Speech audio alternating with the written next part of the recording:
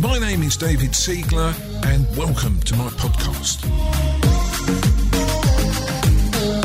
Hi, Property Sourcing Profit Team PSP, Property Sourcing Profiteers, anyone out there in property land sourcing deals for profit, this is the podcast for you.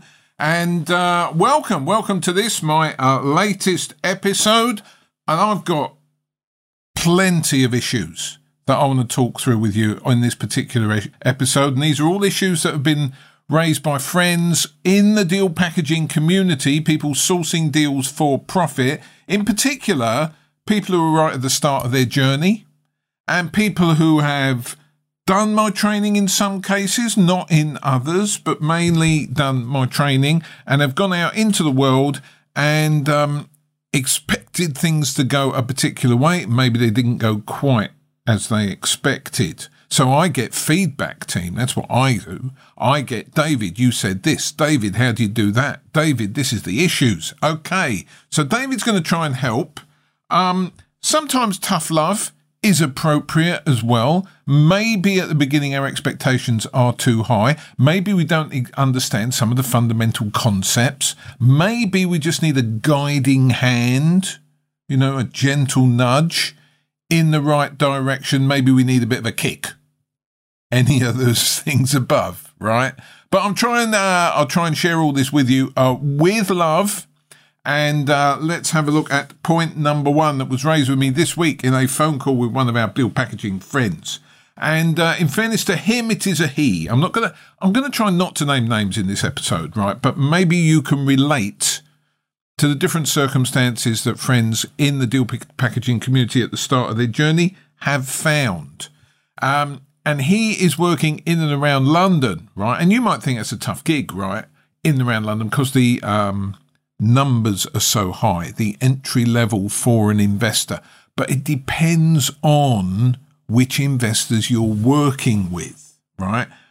And a thread that's going to run through this whole episode is it's so important to get investors in place first, okay? Now, a friend working in London has done that, is doing that. Not got a deal yet, but very early days in his career. But he's definitely working with the right people. So let's just take a step back and talk about finding investors first, and then I'll drill down into the sort of investors he's found. So, first of all, finding investors first. It's remarkable that we have these conversations with people new to the industry, and this is pretty typical. This is what I hear, and I get it. I understand. I'm full of sympathy. David, I've never worked with investors. Can you really find investors first? Are there really people out there with money who want to buy my deals? And I've gone through the process with so many people now. So many friends in the deal packaging world, they've gone out looking for investors, thinking even that they're not going to find investors. And in the early days, it's easy to find what they think is a deal. And I'm going to come back to that later in this episode. And it's not a deal. It's just a house for sale on Rightmove, right? You haven't got a deal until you've got investors. And what really surprised me is how some friends get it and some friends don't, right? And you've got to persist with it. Don't give up. The only way this won't work is if you give up. So you've got to go and find investors. And what happens is everyone works at their own speed. Everyone's got a finite amount of time, especially if you're working in full-time employment and doing this as your hobby, as your sideline. It's going to take you a bit longer, inevitably, right, than someone who's all in. But you will get to the point where you've got too many investors, and what you're really short of is good quality deals to put their money into. And, several conversations this week. Oh, I'm going to name names. I am going to name names. So these are people who've gone through the process, and love you, squeeze you, all of you. You've gone through the process, and you have said, from your mouths have come to me, in effect, these words. David, you never know how this business is going to turn. You never know who you're talking to. You never know the twists and turns ahead of you. But 6 months ago, 9 months ago, 12 months ago, I didn't have any investors. I never thought anyone was going to invest in my deals. I never thought I'd earn any money at this. Then 6, 9, 12 months later, what I'm hearing from you, and there's plenty of you, is David, I've got too much money available. I've got too many investors. I've been approached because they've been watching me online. I've been approached by people who I don't even know that are sending me proof of funds before they've even seen one of my prospective deals, right? And I've got cash. And I can't spend it because I need to serve these people. I need to do them really good deals. And that's great, by the way. We don't want to just send them anything that doesn't make them wealthy, right? I've got a responsibility to these people spend their money wisely, and I can't spend it fast enough. So who am I talking about? I'm talking about my good friends. I said I wouldn't name names, but I'm going to name names. My good friend Sam Spencer, Miriam Jones, Karen Hodkinson, Katie Wilson have all said to me in the last 10 days, right, on different occasions, I've got money to spend, I can't spend it fast enough. Right, certainly, people like Tony Gargan, people like myself. In my own deal packaging business, I have a great partnership with Progressive Let's Sourcing in Peterborough, based in and around Peterborough, 30 minutes drive from Peterborough. We have investors waiting for deals, and investors will wait, but they won't wait forever. You've got to find them a deal. So how do you get to the point where you've got the money and then you can go shopping for deals? Because it's much easier that way round, okay? You just got to keep going. You just mustn't stop. You must keep at it. So let me drill down. Let me go to my friend in London who's really very new at this. And he's running around looking for specific deals because he's found a couple of people who might want to buy. And they seem to be proper people with resources. And he's run past me whether I think these people are real. And how can you teach someone whether you think investors are real or not? Because there's so many nuances involved. So just the way that they speak to him, right? Just the things that they've indicated they're looking to buy. So these people are not wanting to buy houses. They want to buy properties where they can add value, where they can make a difference, right? So one of them wants retail units, but with no buildings above. He wants single-story retail units, looking for development potential in and around London. He's given a very sensible budget for doing it.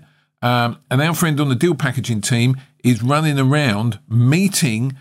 Here's the other thing. He doesn't realise he's building a network of commercial agents, local agents, people in the property business locally in the part of London where he works, the sort of property mafia who know what's going on in those postcodes that he's working. And the value that he's going to bring to his business later on by speaking to those people is just enormous. But he hasn't monetized it yet. And he said to me during the week, at what point do I ask for some money, right? Because I'm spending hours and hours and hours. He's into this full time, okay? I'm spending hours and hours and hours running around, talking to people, viewing things, looking at what might work, looking at, something that doesn't just doesn't quite work. What do I do to get a deal over the line and get paid?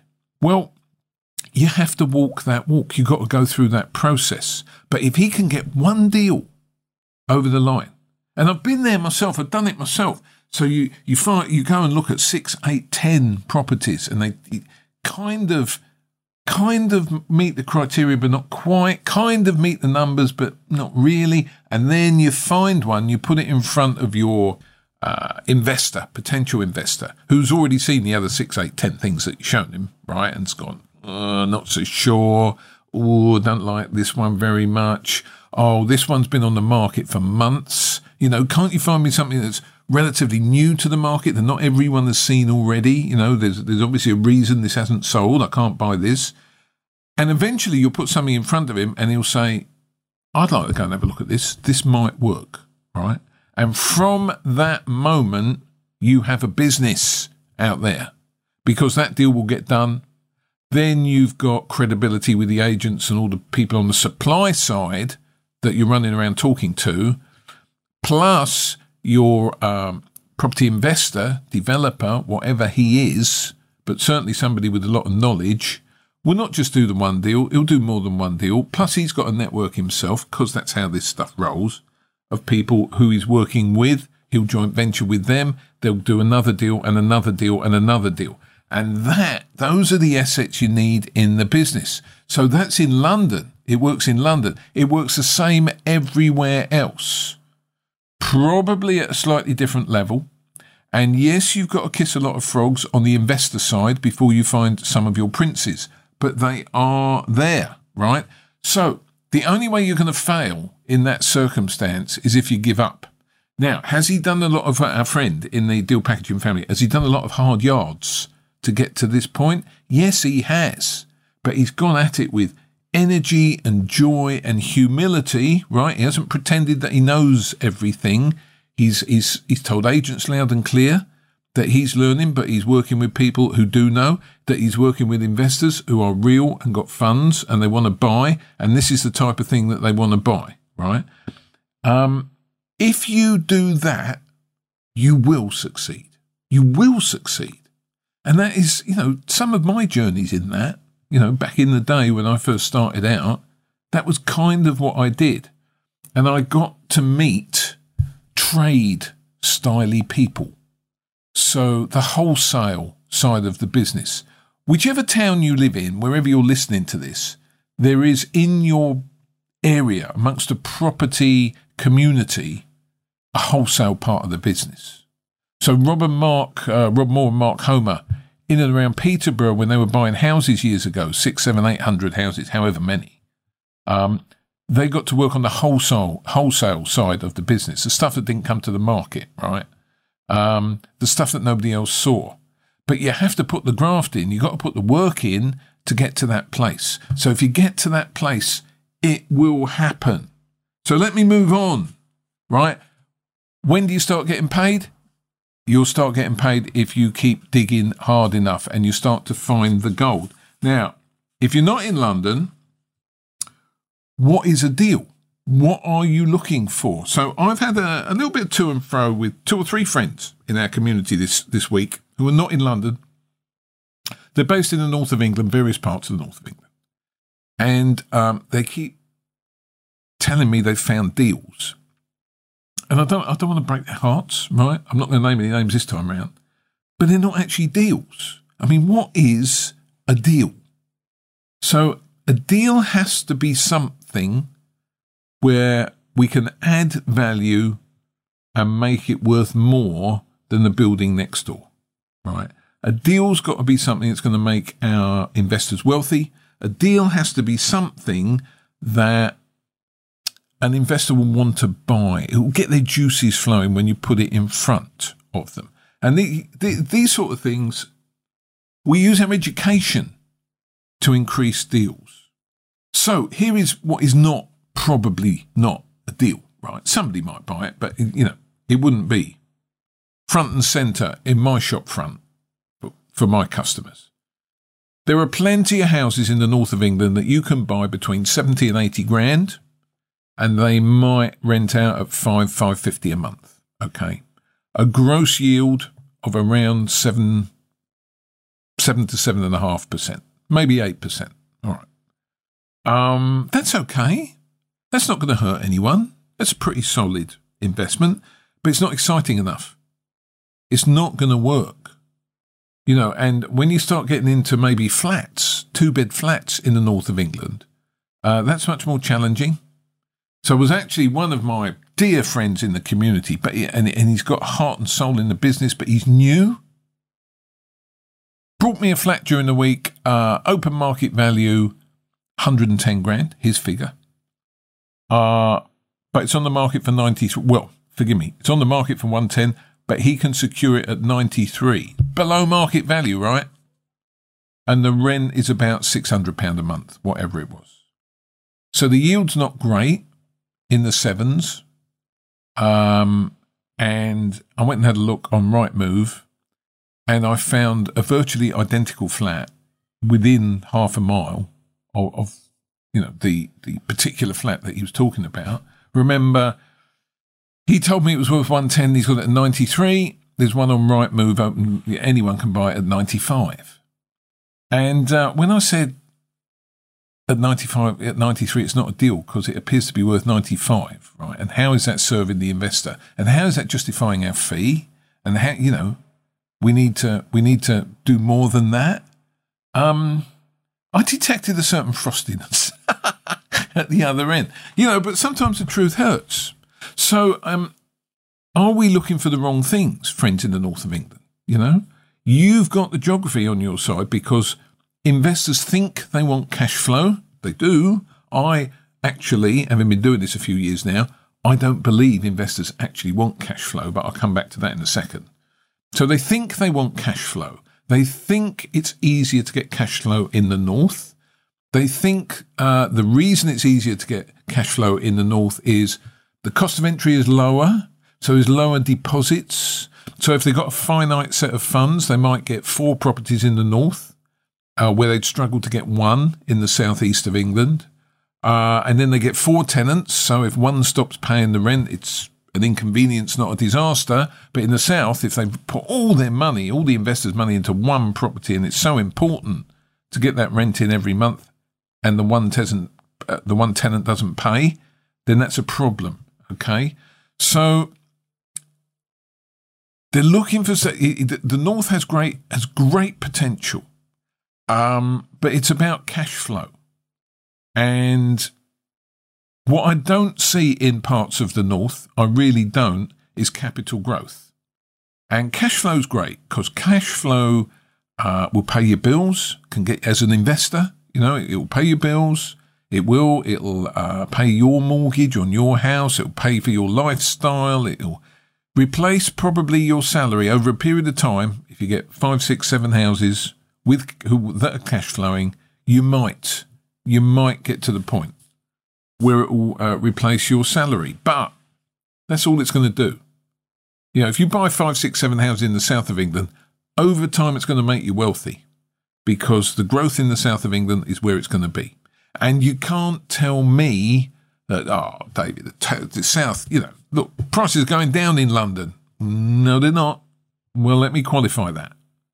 So definitely zone 1, zone 2, London prices are going down. Okay.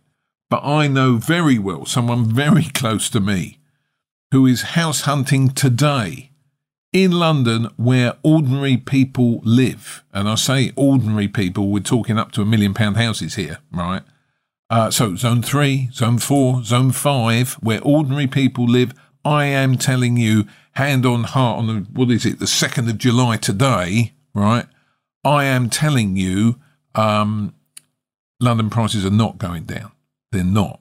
Okay. So maybe where foreign investors were coming into London and buying trophy buildings, maybe that has softened, right? But around the M25, prices are not going down. And with all the uncertainty and all the political hoo-has and tax changes and everything that's going on the TV that I'm not even going to reference, will property prices dip? Possibly. At some point in the future, properties will dip. But as sure as the sun might rise tomorrow, usually the sun rises in the morning. I'm in my 5th property cycle. I would predict that if property prices take a dip, and they will at some point during the 2020s, by 2030, prices will be higher than they are today. Shoot me down in flames if we get to December the 31st, if I'm spared on the year 2030, tell me prices haven't gone up. I'll wait for your call, okay? But I'm telling you that I believe that. And I heard in 1974, prices will never go that high again. They did. 1981, prices are ridiculous. Never go that high again. They're going to crash. They did crash, and then they went higher, right? 1987, 1996 was the start of a huge run. The birth of the buy-to-let mortgage all the way through to 2007. Then we had the big crash. And then 2012, 2013, 2015, right? Massive rises in the southeast of London, the southeast of England in particular, although not so much in the north of England. But north is quite neatly coming along today. So what's the point, David? The point is you've got to add value for your investors, right? Don't bring me a £93,000 flat that you say is worth 110 that I can just go on Rightmove and find the same flat for 95 without even, doing anything. Certainly not paying your fee. So we use our education to add value. We don't look at flats, unless it's blocks of flats on one title. That's a different game, but I'm going to park that. Look at houses. Look at houses where you can add value. We use our education. So if we've got a house that's producing a 7% gross yield, if we buy the house and spend some money on it, can we get that gross yield up into the high teens? Can we do a multi-let there? Can we turn it into an HMO, a mini-mo, call it what you like, licensed, by the book, all that stuff? Can we use our knowledge of serviced accommodation to increase the gross yield into the mid-teens, right? So 12, 13, 15%, whatever. Can we use our knowledge there? And the beauty of that is, with serviced accommodation, the house is I'm talking houses, not flats in the north of England, right? Definitely houses, but this isn't the episode to deal with that. The beauty of that is that we can take a house, use it for serviced accommodation. It's basically a single let house. It's done to a much nicer quality, okay? The decor. We're giving it an uplift, a facelift. And just by doing that, we're adding value to the fabric of the house. So I'll give you an example from my own portfolio. I had a property that had been let to the same couple on an AST for 10 years. They were both heavy smokers, right? And they got a bit elderly. Bless him, he passed away, and then she couldn't manage the stairs anymore and had to go into a home. Very sad. They paid their rent on the button every month. Perfect tenants, until I walked into the house. And it was brown and grubby and horrible. It was, okay? So I hadn't spent a penny on it for 10 years, and they hadn't spent a penny on it for 10 years. So, you're building a picture of what I saw, okay? The thing about serviced accommodation, I thought I'd have a go at serviced accommodation because it was an unencumbered house, okay? I had to spend about $7,000 on that house. Now, when I spent the $7,000, it was probably the worst house in the street. Probably, okay? And the worst house in that street, the value was about £60,000, right? And I spent $7,000. And by the time it was finished, it was the best house in the street. Same house structurally, but I spent $7,000 tarting it up, and I moved the open market value of that house from $60,000 to $90,000, the best house in the street, right? So serviced accommodation served me well because I now no longer do serviced accommodation in that property. I went back to an AST for different reasons, but I moved the rent as well. So whereas the elderly couple for 10 years were paying £400 a month with no rent increase, haven't had a lot of rent increases in the north of England, when I re-let it on an AST in its new, shiny, crisp condition to a professional man with his family, different class of tenant, I got £700 a calendar month. So I've gone from £400 a month to £700 a month. I've gone £60,000 to £90,000. So serviced accommodation, here's the point. Getting the house ready, just getting it ready before you do any SA, getting it ready to be an SA unit will increase the wealth of your investor, because the small investment that goes into the property to put it at an SA level goes into the investor's pocket as well. So can we HMO it, move the gross yield from 7% to 19? Can we SA it, move the gross return from 7 to low teens, right? Can we put a tenant buyer in? Put a tenant buyer in, you're going to get multi-let returns on a single let house. You don't have to pay for management anymore. You don't have to pay for repairs and maintenance anymore. 12 to 15%, gross yield. And, the net is almost a gross on a tenant buyer.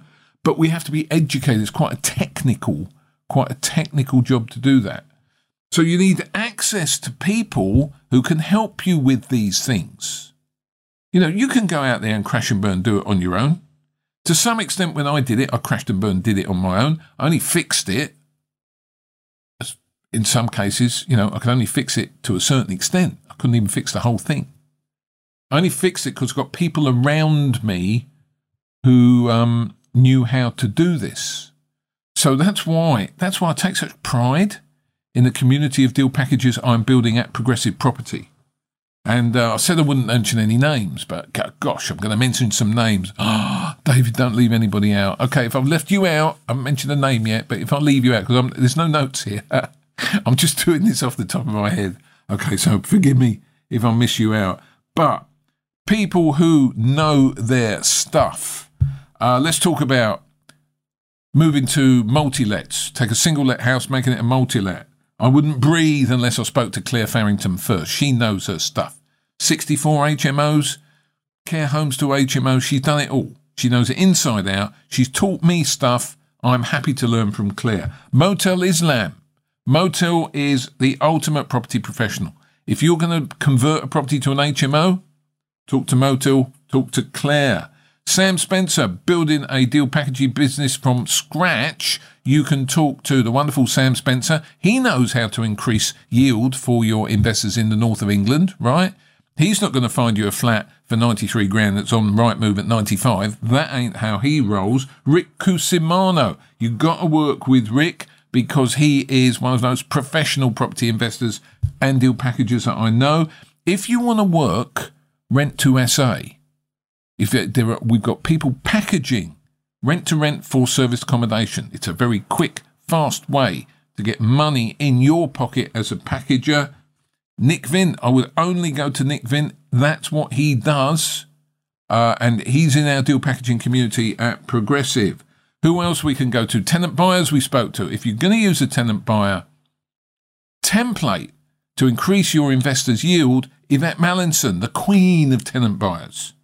I would go to Yvette if I was looking to do something with tenant buyers today. Katie Wilson with your systemization plus, investors keep giving her money. Find out why investors keep giving her money. It's absolutely key. Who else we got? I'm running out now. Forgot Jesse Marsh. Jesse Marsh, anytime you can sit down for an hour with Jesse Marsh, that is value right there. And we're honoured to have her as a mentor in our deal packaging community at Progressive. Who else have I been working with? Karen Hodkinson. If you are setting up your deal packaging business, if you want to set up from scratch, if you want to build a great foundation, if you want to put together a business that's going to serve you and last forever, so you know that you haven't got any weak links and clunky bits and squeaky bits that are going to catch you out later on, sit down with Karen. She can sort you out. And we've got some new young people who are just doing exciting things. So I know they're going to be stars. Shout out to Marion Jones, Laura Muse, anyone I've forgotten. But I'm so sorry. Message me. I don't know what I can do, but I've forgotten it. So, little bit of a summary, right? 2 things I've dealt with on this podcast episode so far. The first is when you're starting, when you're running around, when you're not getting paid, how do you know when you're going to get paid, right? So get the right investors behind you, right? Don't go with tire kickers and time wasters. I can teach you how to do that. Build your network of people who can help you and you will get paid. It will happen. It is going to happen for you. Number 2, make sure you source a deal. It's got to be a deal. And if you got your investors first, the way I teach everyone to do it, right, and you can do it because people have got the money now, right? The money comes, team, I'm telling you. But you've got to go and look for it. You've got to go and dig for it. If you get the money there, go out and use your education, and I can help you with that, to add value for your investors by changing the strategy. Don't change your area. Don't change the property. Change the strategy. Very, very important. And the third thing, let's have a look. Yeah, I've got time for this. The third thing that's popped up over the last week or 10 days, more than once, right? So I want to deal with it, face on here. David, I'm new. I'm outsourcing. In some cases, they've got an investor to source for. In other cases, they're just, taking a guess at what's a deal. Okay, but that's not the point. The point is they're working with estate agents and, if I find a deal, let's assume it is a deal. If I find a deal, David, how do I get it off the market? What do I say to the estate agent to get it off the market? Because what the estate agent's going to do, he's going to ask me for all the investors' details because I've told them, quite rightly, that I'm sourcing for investors, that we're looking for XYZ, and, we found it, and now I want to get the property secure and off the market so I can offer it to my investors, or maybe I've already got an investor. Good boy, good girl. You've got an investor up front, and we've got to get it off the market. So if you've got an investor, this is very easy because the investor will give their details, their proof of funds, their solicitor's details. Job done. Let's chase through the legal process so we can get paid. The roadblock comes if you haven't got an investor, but you want to get it off the market. Here's my question. Why, in those circumstances, would you want to get it off the market? Well, maybe you're working with other people who've got investors. Maybe you think their investors will buy it, but you don't know who those investors are, so you can't give those investors' details to the estate agent because you don't know who they are and you haven't got their details. So how do you work with it? Here's the truth, guys. Truth time, okay? It depends. Depends on your relationship with the estate agent. If you have built a great relationship with that estate agent, some will help you. Some will give you 7 days to run with it. Some might give you, 10 days, which is 10 working days, 2 weeks, right? But some won't. Some will say, no, this is our process in the office here. These are the forms I need filled in. If you can't fill the forms in, you're not getting it. You're going to have to live with that. There will be some agents that you cannot work with, right? Fortunately, in my experience, there are just as many agents as you can that you will be able to work with. And here's the really weird thing. You can talk to one member of staff in the estate agent who'll say, no, we can't do it. And then if you speak to a different member of the same team, they will do it. Why does that happen? Because they believe in you, because they think that you're real. They think you can produce the result. They're there to sell houses after all. And there may be something going on in the office, administratively, or even in the vendor situation, which means they're happy to let you run with it for a week or two before they formally put it on the market. So you've got to suss that out. Now, when you sit in front of an estate agent that says, no, we can't do it, we need all the details first, don't come and shout at me. It's happened to me, right? I've had that in my life. It might be becoming a little more common these days because I think there's a lot of poor sources out there who have gone and upset the estate agents by abusing their trust. And what they've done is they've taken properties, they've told them to take it off the market, they've messed about for 6 weeks, and then the property's gone back to the market. That's not nice, right? From an estate agent's point of view, I kind of understand why they would be loath to go through that again. So you've got to come across as credible, right? You've got to be confident, you've got to be realistic, you've got to talk the talk, you've got to know exactly what your strategy is, you've got to know what your destination for the property is, who you're going to place it with, okay? And that stuff's very important. And it's only that one-to-one relationship that will allow you to move forward. So that's the truth of it. Here's a summary of what I've tried to share with you in this half hour or so, a little bit over now, so that you move forward. These are bottlenecks that I've seen friends hit. And just in 3 sentences, here's what the summary of this episode is. Okay, number 1. I'm doing lots of work for people that may or may not be investors, David. When do I get paid? Right? Choose wisely. Make sure you work for the right people. Listen to what they say. If they've got experience, if you think they're real, if they're nice to you, if they say to you something like, look, you brought me this, we need to tweak it a bit, we need a little bit more, as opposed to saying to you, no, that's rubbish, I don't need anything like that, go and find something else, right? You're not a member of staff, right? You're running your own business. If you can build a relationship with those people, keep running. It will work. You will get something over the line. And even if you don't, you're going to learn so much. Okay? Number 2, when is a deal a deal? A deal has to add value. A deal, you've got to increase the numbers. You've got to make your investor wealthy. It doesn't matter if it's in the south or in the north. We use our education to make sure that we make our investors wealthy, make sure you make your investors wealthy, and you're going to do a lot of deals. You're going to sell them all. And number 3, the estate agent won't take it off the market. It's about the relationship that you have with the estate agent. If they don't like the look of you, if they don't trust you, if they don't think you can produce the goods, they won't take the property off the market. If they decide one time to give you a chance, grab it. Grab it with open arms. But if you can see that actually it's beyond you to place that property, you will save the relationship with the estate agent by telling them, like, sooner rather than later. Okay? I hope that's been helpful. I've tried to move you forward. These are real-time issues and problems that have been raised with me by people in our community. Get yourself sorted out. Get out there. Do loads of viewing. Sell all the deals. I'll see you next time. It's going to be great. Thank you for listening. I am David Siegler. See you on the next episode.